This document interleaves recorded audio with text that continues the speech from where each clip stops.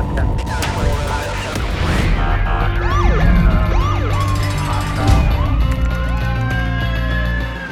to be a street cop.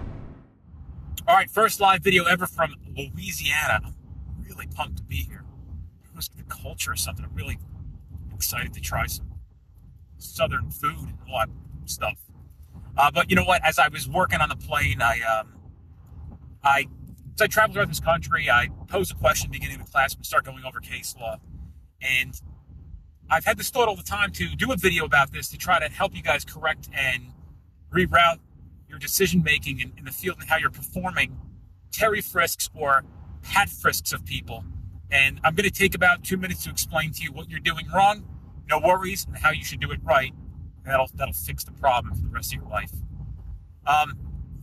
Commonly in class, I'll ask everybody to raise their hand when they have somebody step out of a car. How many of you Pat Frisk people automatically, as soon as you have them step out of a car on the side of the roadway, a traffic stop, whatever it may be? And commonly, quite a few people raise their hands and go, so I'll say to them, so you're telling me, every person that steps out of your car, you're Pat Frisking for weapons. Now bear with me here, don't jump down my fucking throat yet.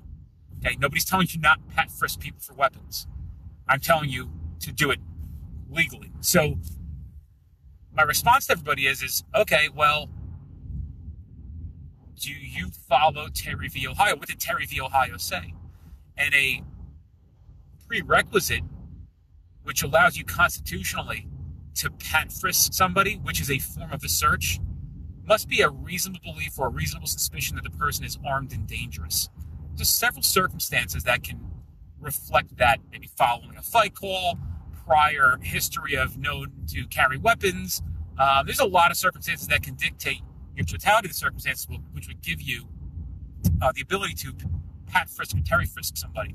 But you automatically don't have a right, I don't care what fucking state you're in, you automatically don't have a right to Pat Frisk people when they come out of cars. It is a U.S. Supreme Court ruling, you must follow it.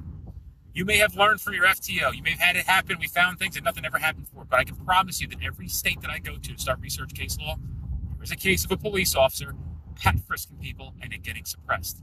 How do you fix it? Ready? I don't just give you half the fucking answer. How do you fix it? You can just ask people, hey, can I Pat Frisk you for weapons? Can I check you when you're outside of the car? For the New Jersey people and for the people in other states where there's a requirement of a refusal or right to refuse, you have to advocate that to folks. But tactically what I would tell you is, as you're asking, move in as if you were going to Pat Frisk for them. And oftentimes people will say like, yeah, go ahead, do it, because they think you're already somewhat in that action. Okay. Also, when you ask somebody, hey, do you have any weapons on you? Would you mind if I check? If they do, they'll often look or put their hand to where it is, and a gesture like that may be enough to allow you to Terry Frisk or Pat Frisk somebody. But you have to get better at case law. Understand what was read in Terry v. Ohio. Run Terry v. Ohio and Google Scholar against your state's case law.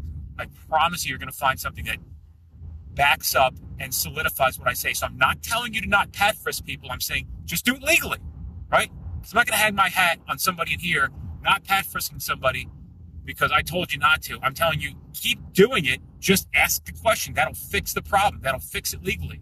Yeah, you won't get shot. If you're not going to ask people, you won't get shot in the face, but you get a gun suppressed or some other item suppressed.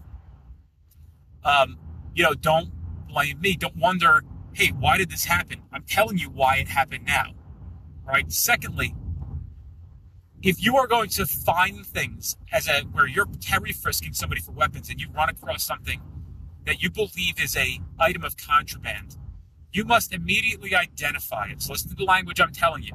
Check your state's case on this. But for New Jersey and other states, you have to have an immediate recognition that as soon as you touched it, you recognize it as the item for which it was. So if you're doing a Terry Frisk for weapon, you come across an item, maybe it's a crack pipe. Without manipulating it and moving it around, you would have to know as soon as you touched it, it was immediately apparent that it was a crack pipe. Remember that language. Remember how to apply it. Don't be stupid, right? So read case law, and I'm reading it. I'm reading Mississippi case law. And I'm like, man, I wonder how many people don't know the stuff that I'm going to teach in Mississippi. And it's not hard to read. And I'm trying to push it. I'm constantly bullish on it because It is the fundamental value of where your career is going to go and how you're going to manipulate through the rough waters of law enforcement. Legally, knowing what you can do and how to just go, okay, we can't do it that way. We got to do it this way. That fixes the problem. That will save you from embarrassment. It'll save you from having things suppressed and opening you up for litigation. And knowing case law is fundamentally the most important thing for you to know as a law enforcement officer. Obviously, tactics and being safe and all that other stuff, and then interdiction comes into play, and being able to be most effective as a police officer. But don't believe me? Go look up your state's case law. So instead of everybody having just Terry frisking people, I was at a class one time and the guy says, oh, in our state, we're allowed to Terry frisk people when we come out of the car. And I was like, no, you can't. He's like, yeah, you can. I'm like, no, you can't. You cannot Terry frisk people without a reasonable belief that they're armed and dangerous. You want to add different circumstances in? That's fine. You just cannot Terry frisk or Pat frisk people. And also know when you're authorized to Terry frisk versus search. Here's a common one in New Jersey. For example, this is what when I read a piece of or somebody's report and they write language like this, I know I'm dealing with somebody who literally has never looked at a fucking second of case law in their life. In New Jersey, under State versus Judge 1994, we are allowed to search people inside of a vehicle when the car smells like weed. Not a pat frisk for weapons, a complete search like incident to arrest. You're looking for the product of the source of the smell. When it smells like marijuana, you're allowed to check the car and the people, right? And then we have scope of search. Don't get ahead of me here with that. Read State versus Nashina, and here's a perfect example. State versus Nashina happened in Colts Neck in like 2001 or something like that, and a sergeant detects the odor in Colts Neck PD. It says it right in there of marijuana on somebody's clothing. So he does a pat frisk. And the courts kind of laughed in their consent decree and said, even though the sergeant conducted a pat frisk for safety, in all reality, he could have searched the gentleman or the person, Mr. Nashina, like as if he was searching him incident to arrest. Because he was allowed to actually search him, the pat frisk was authorized because it was less further of an intrusion than the actual search. So when I see people write things like, yeah, so they smelled like marijuana, so he took them out of the car and pat frisked them. I know that this person has not spent 1 second, probably knows how to fucking beat 12 games of Angry Birds, can probably jump on Netflix and binge watch Game of Thrones on a Saturday, but literally gets to work and writes dumb shit in reports. When did people smoking weed equate to armed and dangerous? So use your brains. Pat frisking and searching are two different things. When I read your reports, I know where you're at. Legally, I get you don't know a lot of things. I'm trying to help you.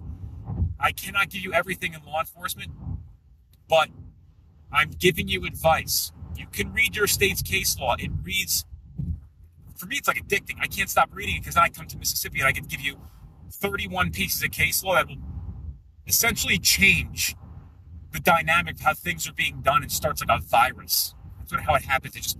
The conversation begins and it starts to spread.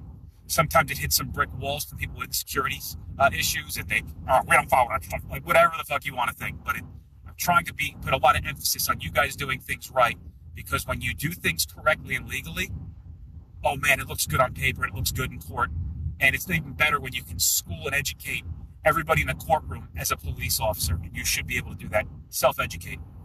See who? Yeah, I'm in Mississippi, Brandon. Are you here? See.